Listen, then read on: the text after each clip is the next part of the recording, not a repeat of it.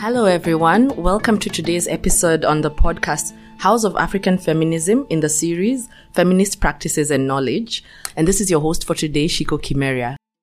Today I'm very honored to be joined by the wonderful, multi-talented artist Efua Oyofo. So let's jump in. Efua, tell us a bit about yourself and the inspiration for your current exhibition, your recent exhibition, Udamalore. So my name is Efua Oyofo, and usually I say I'm a polymath or a multidisciplinary creative, because ultimately when I look at work, I look at things in terms of how they connect together well, their interconnectivity. I find that most things are better together when they're joined with others. I had a recent exhibition called udamalore, which means the sword or the weapon of the highborn. And essentially what I did there was deconstruct the idea of women as trophies, right?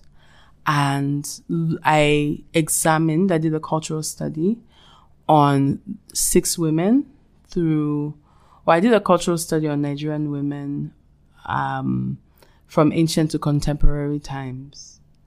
And essentially with that, what I was really looking at was the ways in which women have led and shone and impacted communities, whether they are as small as the people in a particular town or as big as the entire world.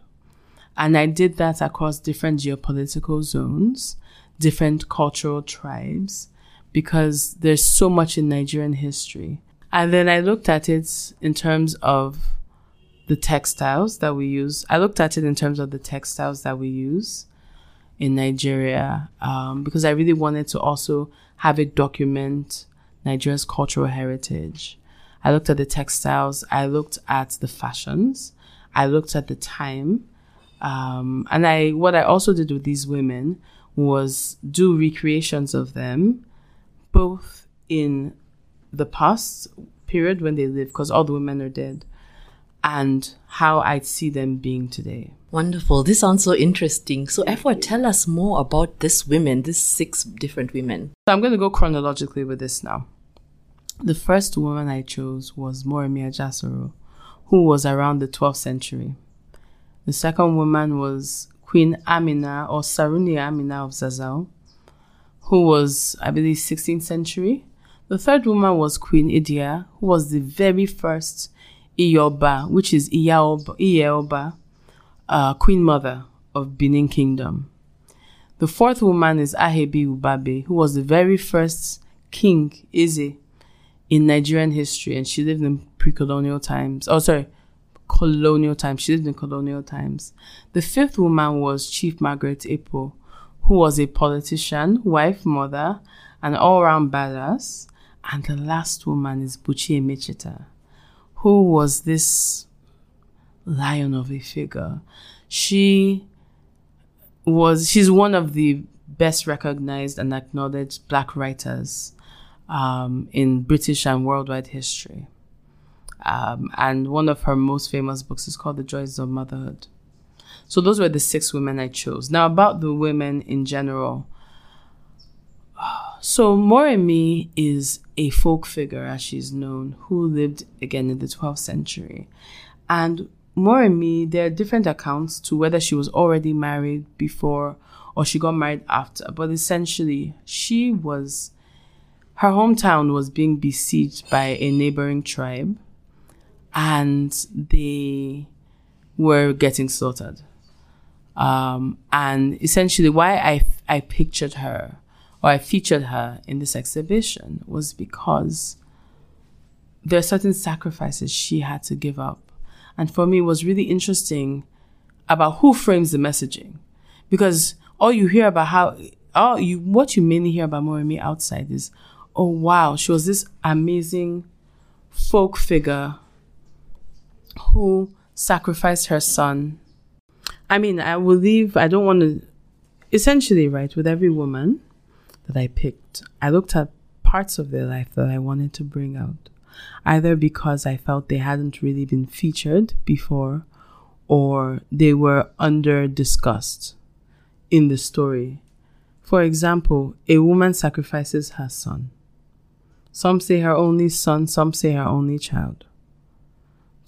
and she didn't know that that was the price she'd have to pay for saving her hometown.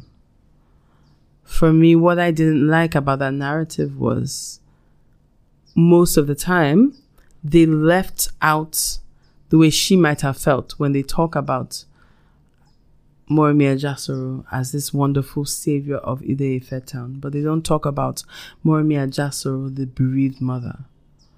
And for me, that's really just about also how you control your narrative. Because I think that a lot of the time, especially when it comes to women, right? As they say, after the lion, what's next? Because, you know, there's that proverb that says, until the lion learns to talk, the hunter is the one who owns the story. So for me, I'm like, okay, so after the lion has learned to speak, what next? With Amina, I think, you see, Hausa culture, Northern culture in general, is usually framed as being dually repressive, and overly sensualized at the same time.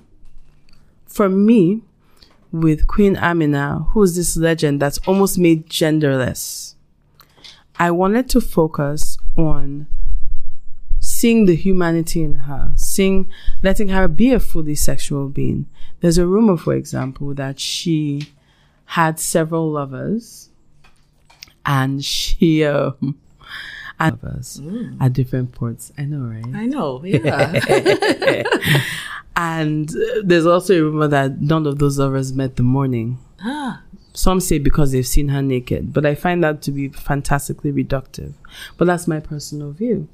But either way, with Queen Amina, I wanted to focus on her as a marauder and as a champion, but also one who has an orgasm every once in a while.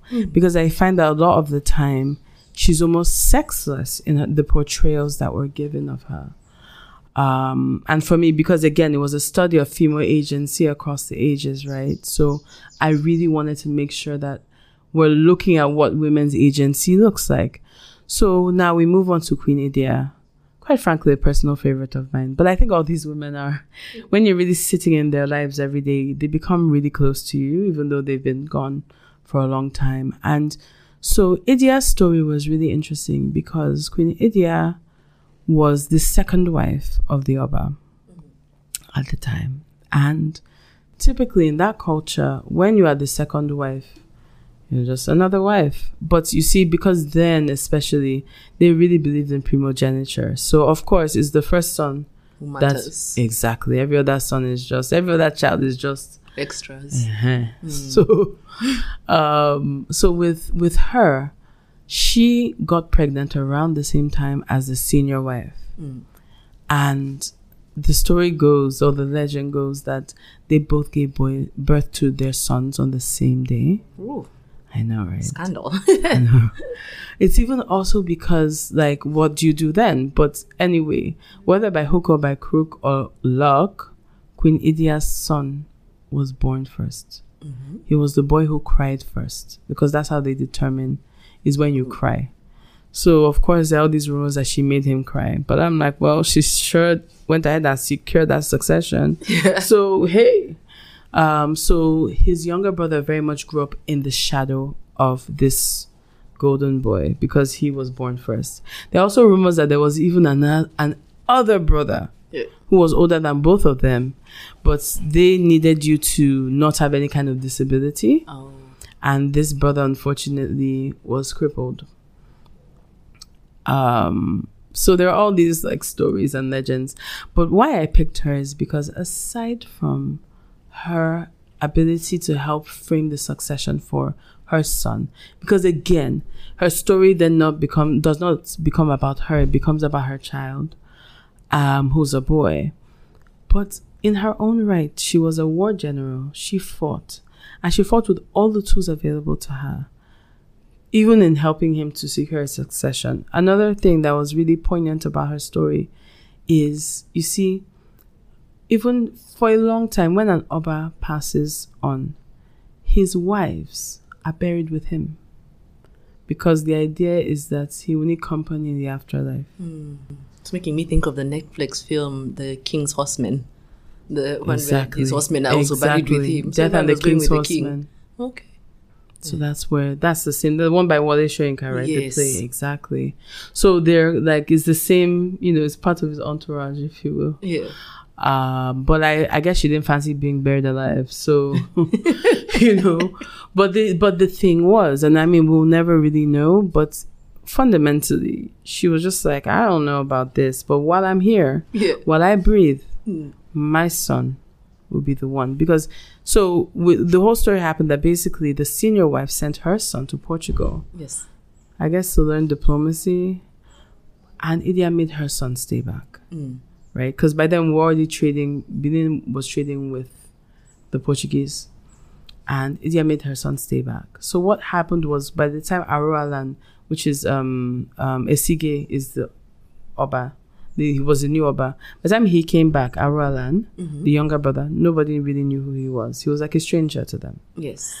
Meanwhile, this one has been known as, he's grown up in court. Everybody knows him.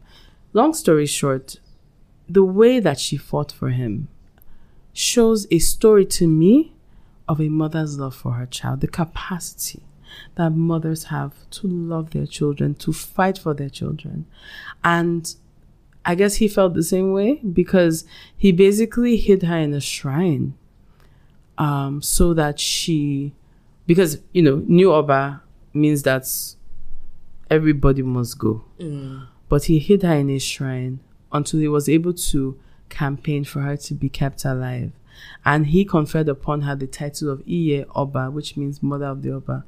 So she's the very first queen mother. He built her a palace. The sad thing was, he never saw her again. Oh no, what happened? Yeah, he was never allowed to see her again. But she lived. She lived. So they would talk to like the daughter-in-law or whatever, but he could never lay eyes on her again.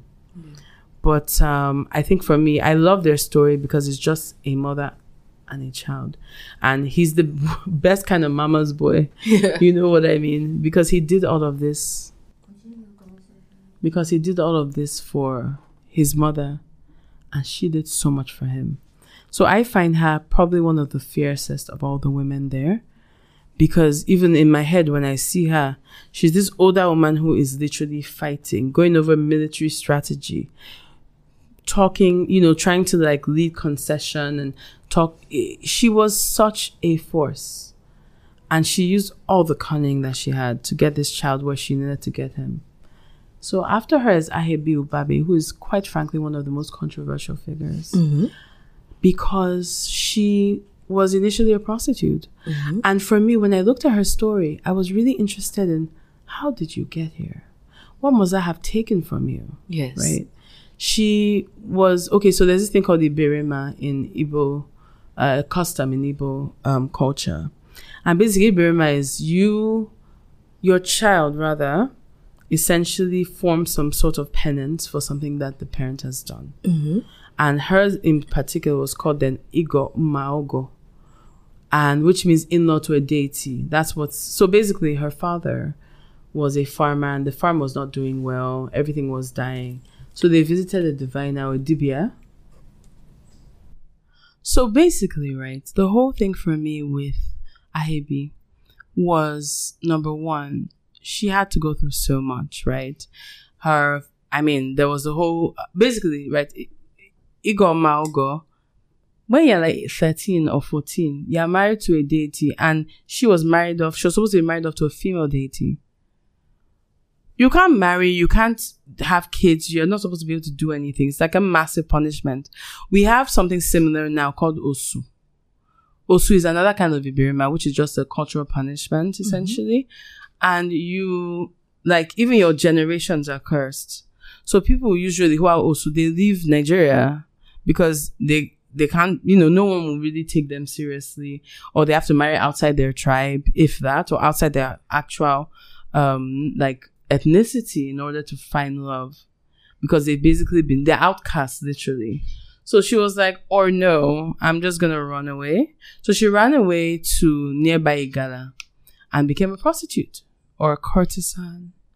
And she must have been, I don't know, her game must have been really good, because long story short, she was able through, I guess, understanding the way luck and chance work, and she was able to get into doors right? Her coochie literally opened doors for her. And and she met with these really influential people. And basically, they saw the fact that she spoke many languages. She also was friends with the Atao, the king of Igala land. And she, basically, around the time that she moved back to... let me take that again. She also met some British official. And this was right around colonial times. So they needed somebody who could speak English in Enugu Ezike. And the previous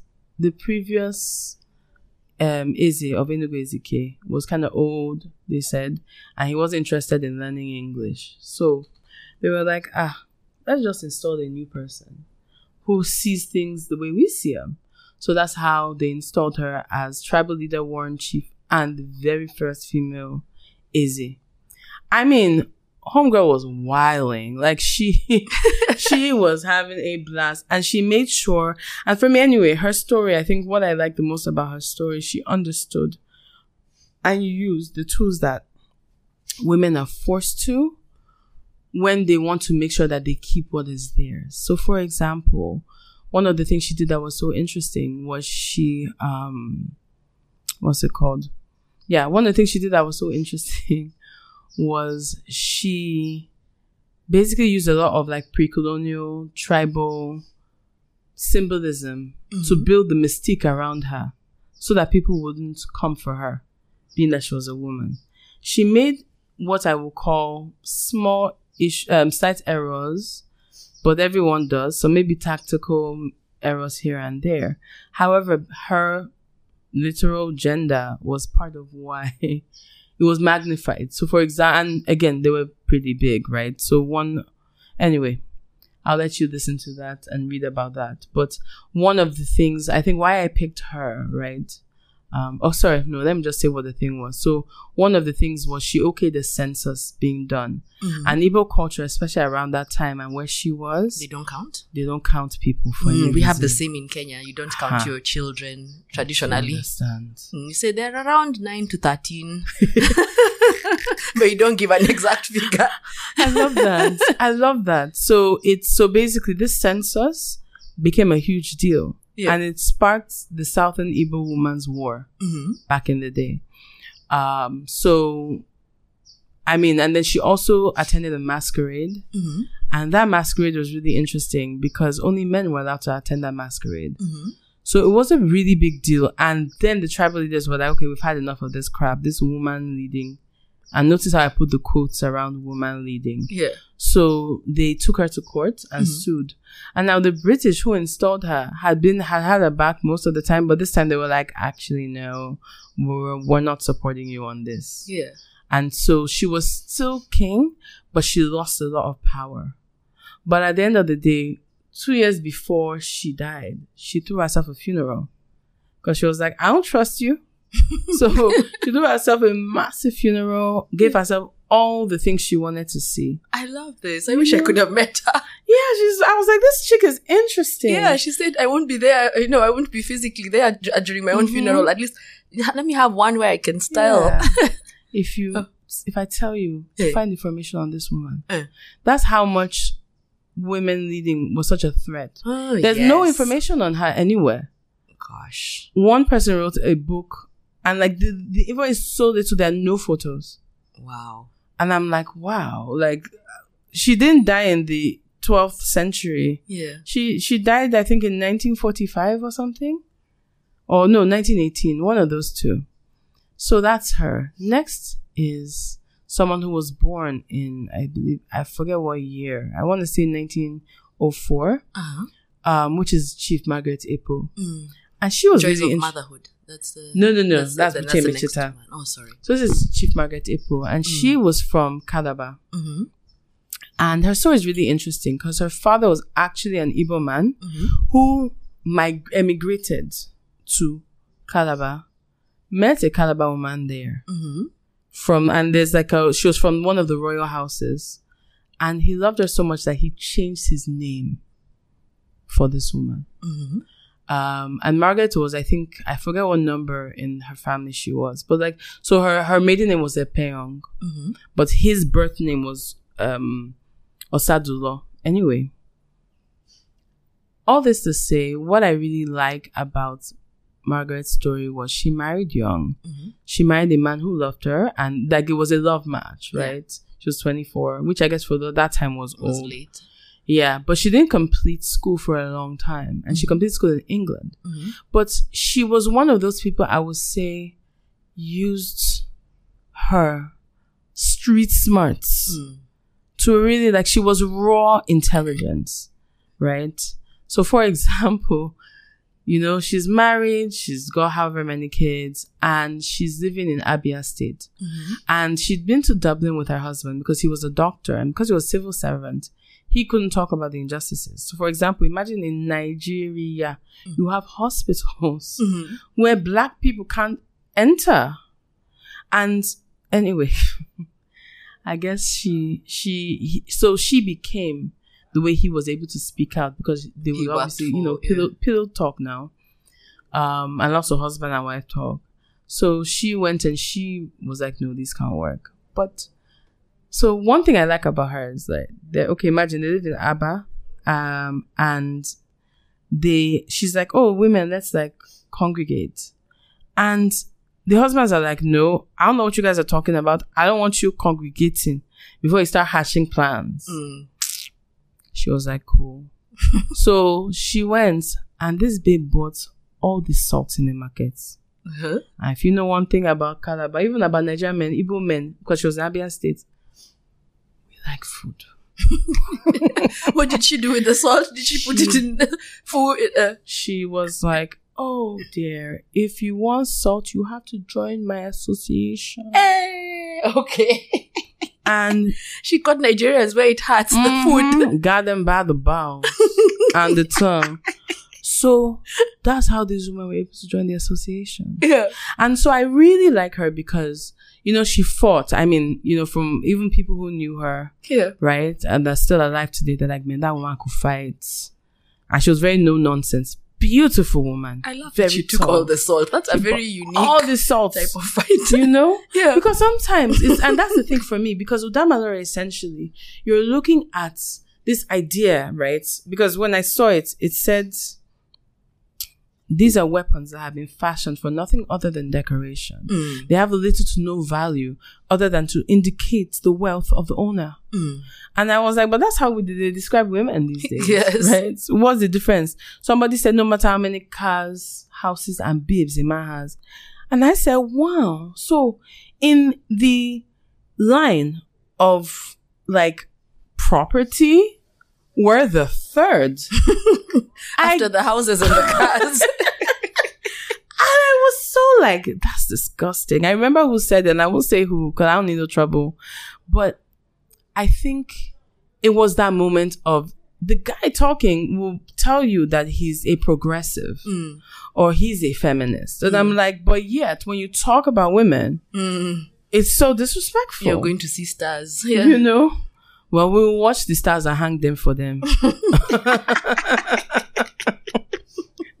So for me, when I saw the weapons, right, because you see them, they're like just decorated. They almost look like masquerades. Yeah.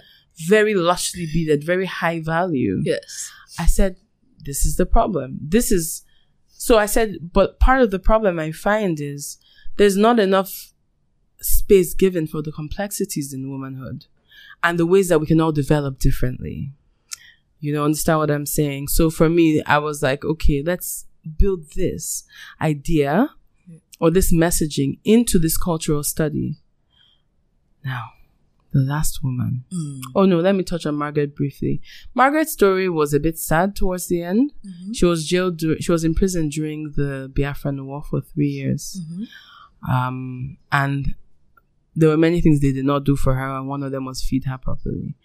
But I mean, that woman was a politician. She was one of the first members of parliament for Nigeria. Like, she did so much for the community. She's the only woman, I believe, in Africa who has an airport named after her. There are few. Okay, there's Cesarea Evora. There's maybe like 3 maximum. Yeah. So she has an airport named after her, or maybe it was West Africa or something.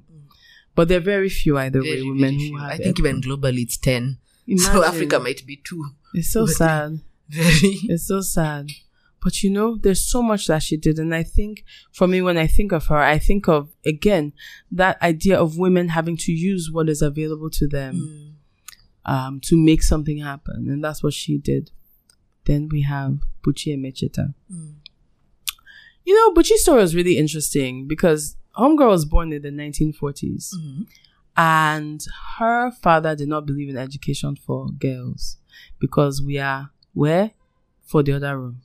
The bedroom, the kitchen. Sorry, how does it go? My wife belongs in the bedroom. Oh no, that was the other room. The other room. The kitchen, the parlor, and the other room. Not the study. Okay. So she managed to convince her parents that she should go to school. So by age 9, she got admission into, or was it 9? No. Anyway, she got admission into like a missionary school in Lagos, but she was born in her hometown, Ibuzo. And her father died when she was 9. Her mother betrothed her to a boy when she was 11.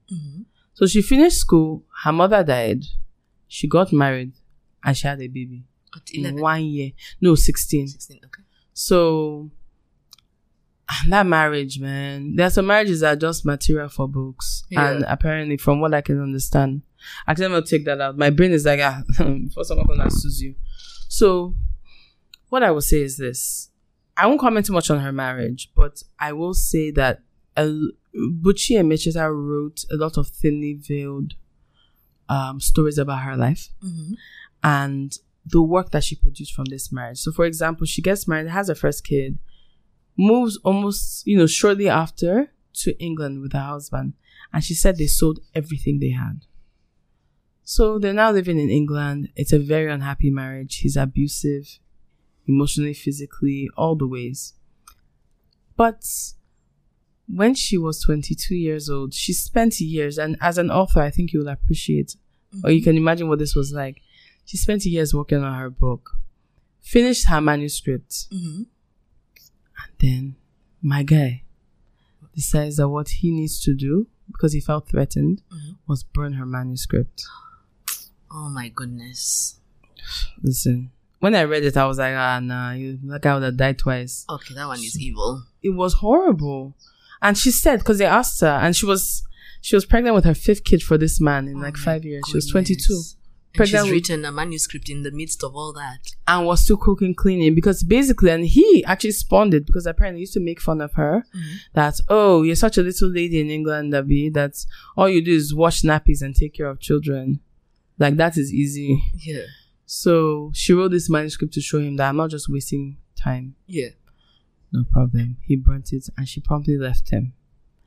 And somewhere there's an image I have of her where she's pregnant out to here. Yeah. Because that's when she left him. Heavily pregnant with 4 children. 4 other children.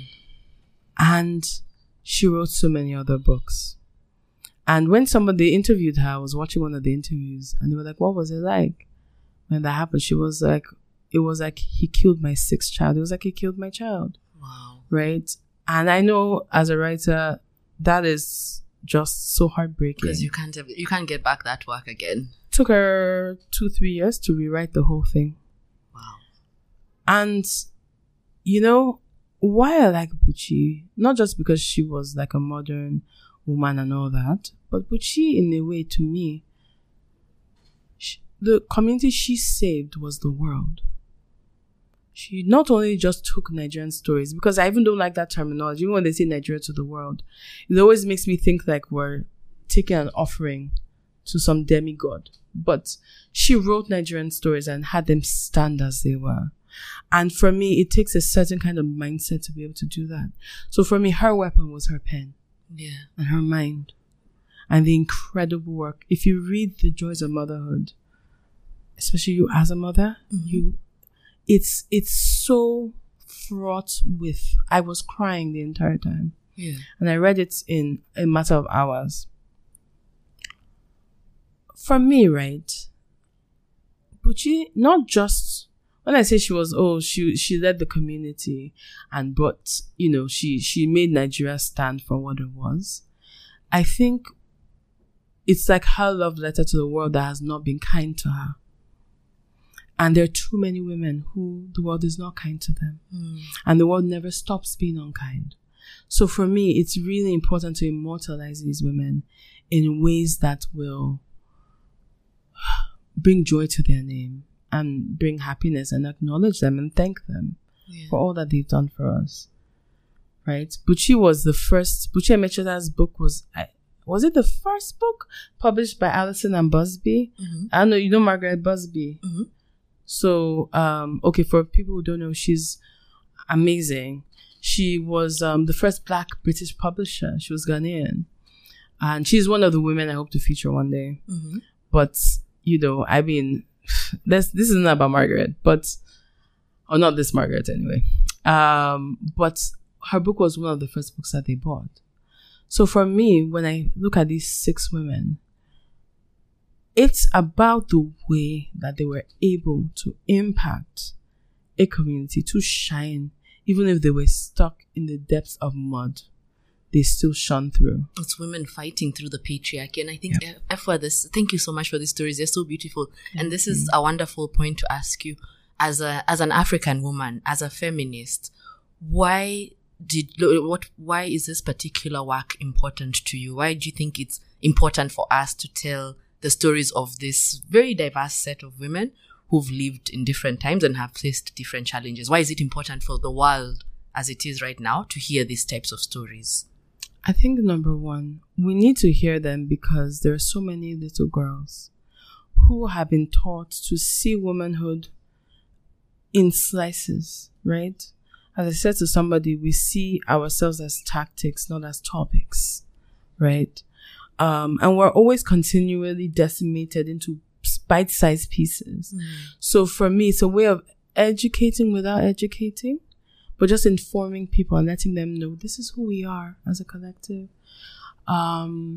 It's also important to have it this way because I'm a multifaceted learner. So I did all of this and put it on a podcast about their stories, right? I did performance pieces and I just narrated the stories. I also have it written. Because I also think that part of, another thing is because as Africans, many of our countries and cultures, we tell our stories orally. And the problem is we don't document them. So for me, this is my way of documenting and mapping African women, our histories and our culture in a way that is something that will become a compendium over time, where you have literally an archive, a repository of African women's stories. It's also important because when I talk about cultural heritage, I want us to see it more as a celebration instead of just a duty. So I want to talk about the difference between Akwacha and Ashoke. I want to talk about why is this particular mat on the floor, why is it on the wall? These are all different aspects and perspectives of our lives. And I think also as African women, we're not used to seeing ourselves in positions of power that are where the human element is very explicit. You hear about powerful, so Ethiopia has a female president, or a president who happens to be a woman, because I hate terms like woman leader. You will never say male leader. But she's so, it's not something that most people can achieve. But when you think, well, you know what? I don't need to change the whole world, or I need to change my definition of what the world is. The world can be my neighborhood. It can be my state. It can be my town. It can be the world. So that's why I think it's important for women to see and hear these stories. Yeah. Wonderful. And I know for the listeners here, they might not have seen the exhibition, but I would love for you to describe, because one of the things that we had about the exhibition is the fact that you use various forms of telling these women's stories. But one of the things that I've heard about is the fabrics, so fashion, and the juxtaposition of that and weaponry. So I'd love to know why fashion and weaponry? People don't see those going hand in hand. That's a great question. Thank you for asking that. So for me, when I look at okay, first of all, the way I see fashion, right, is fashion in and of itself is a type of weaponry. Oh, girl, right? Yes, you come to slay. And you have come to slay today. Amen. Thank you very much. My sister made this. Oh, it's lovely. Thank you. You see, I feel like even when you talk about like, you know, one of the expressions we use a lot here in Nigeria is shine your eye. And I feel like when we look at things as Nigerians, we oftentimes look at those and we're literally girding ourselves. That's why I said fashion is a type of weaponry, right? What you're wearing. So when I was looking at the outfits, right? For example, someone like Amina. Are you kidding me? Amina is going out to lead wars. She has a mountain of people who depend on her. So we dressed her in red. I actually sat down with a well-known designer when I was coming up with some of the clothes. Quite a few actually. But we wanted her in red because it will cover all the blood of her enemies that she's slain. Cool, okay. Sorry. Yeah, we wanted her in red because it will cover all the blood of the enemies that she's slain.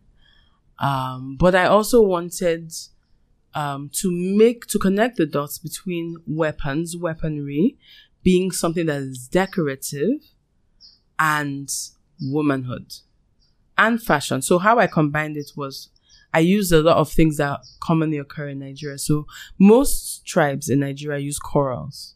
Corals are like the queen beads, right? Or the royal beads. So, for example, I wore 2 and somebody said, I'm Benin Queen, because literally that's why you wear them. They're a sign of like wealth. But every culture wears them very differently, right? So what came out of it was a mini study on Nigerian like corals and heraldry. And so for me, all of these things, because it's the same thing, right? You're playing on the same thing. So as someone said, it's funny, you never use this term, but I know you meant it. It's what I call soft life feminism, which is what I think as much as you can, you should imbue in your lifestyle. Because you have all these things that are ordinarily not weapons, but we're able to fuse them because of the way we've been raised or made to live. We're able to use them and turn them into weapons.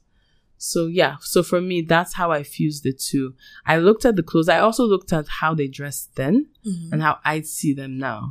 But I made sure that as much as I could for the clothing, they were things that would allow them to fight or advocate in the way that they typically would. Yes. Yeah. You know, it's so beautiful because as you're talking about Queen Amina of Zauzau and all the stereotypes they had, it makes me reflect on when I was growing up in Kenya, the stories we used to hear of women in power. They were always terrible. So one I can give, and I think it's maybe the patriarchy's way of making sure we believe women can't be leaders, or when they're leaders, they're ruthless for no good reason. So my tribe, Kikuyu, and the story we used to be told was, you know, back in the day, the Kikuyu, we were matrilineal, and we had, she was called Wagoiwa Makeri. Wagoiwa Makeri was, name. Yeah, they said she was the queen at that time, or she was a chief at that time. And she led the Kikuyus. But the stories are, she was terrible. Everywhere she went, she had to be carried on the backs of 4 men. She was so mean and everything. And then what happened was the men and the women really mistreated the men when Wagoiwa Makeri was ruling. And so what the men planned was they got all the women pregnant at the same time. Wow. And that's how they took power from the women. And now that's why it's the patriarchy that governs. And hearing this story as a child or even a girl, it gives you the mentality of women are terrible leaders. And there's a purpose why these stories are always told this way. So the work you're doing, honestly, you're doing a great job because you're taking these stories, you're owning them, and you're telling stories of women who, you know, she was a prostitute, she was married to a god, which someone would think is a good thing, but apparently it's not a good thing, and she suffered in these ways, and then she took her power back. So all this to say, I know you're taking udamalore. For you, udamalore is not just going to be a Nigerian project. It's something you want to do Africa-wide. So I'd love to hear what's the next phase for udamalore. Where are you thinking? Is it too early to speak about particular characters in different African countries that you want to? So it's 2 things, right? I've done what I call the archive of cool dead women, right? That's one aspect. Ooh, archive of cool dead women. Yeah, really cool dead women. I love that. Yeah, you know, they're really cool. Like I'm like, you know, I'm like, this woman is so dope. And she's unfortunately not living. But there are some who are living who I think I'm like, yo, I want to talk to you while you're here. So for me, it's a mix of things. I definitely want to do one in another country, which I'd love to share with you later. Okay. And then I have certain women that I'm like, I cannot wait to body these women. Because what I do with each woman is I actually embody the women. I take on the women. So even when you look at all the photos, it's me in every photo. I love that. Thank you. But for some reason, and everyone's like, it's you. But it doesn't look like you. Because I'm like, yeah, that's the point. So the story is not about me. I'm wearing the clothes of these women who are no longer here. But I'm just a conduit. I'm just standing in gap for them. So I have some I like to do who are still here. Because they've just done amazing things. But I'm still debating how to honor their stories as best as I can. But yeah, so I'm honestly open to whichever country will have me next. And I learned a lot from this exhibition. I really poured a lot of myself into it, and it gave me 3 times, 4 times. It gave me multiple times more than I could ever imagine. It's been, quite frankly, almost the love of my life work-wise. And yeah, so I will say stay tuned. As to the next country. But right now I'm also working on a book around the first one. Yeah, so telling those stories, having them together. So, but it's honestly been amazing. It's been amazing. That's and beautiful. Thank you. And I think it's also really allowed me to see that this work is way bigger than me, even in terms of the way that you tell the stories and what these women were doing. So I'm just happy to be given, I don't want to say given the permission, but to have this ability and interest in documenting these women's lives. And I'm hoping that, you know, as I map it out and continue having this archive of it, other women will be inspired by it to be able to say, oh, I can do this. Oh, man, I'm 13, they want to do this to me. And okay, maybe you don't have to run away and become a prostitute, but you can find a way to advocate for yourself. But she was she must have been like under 10 when she's like, I want to go to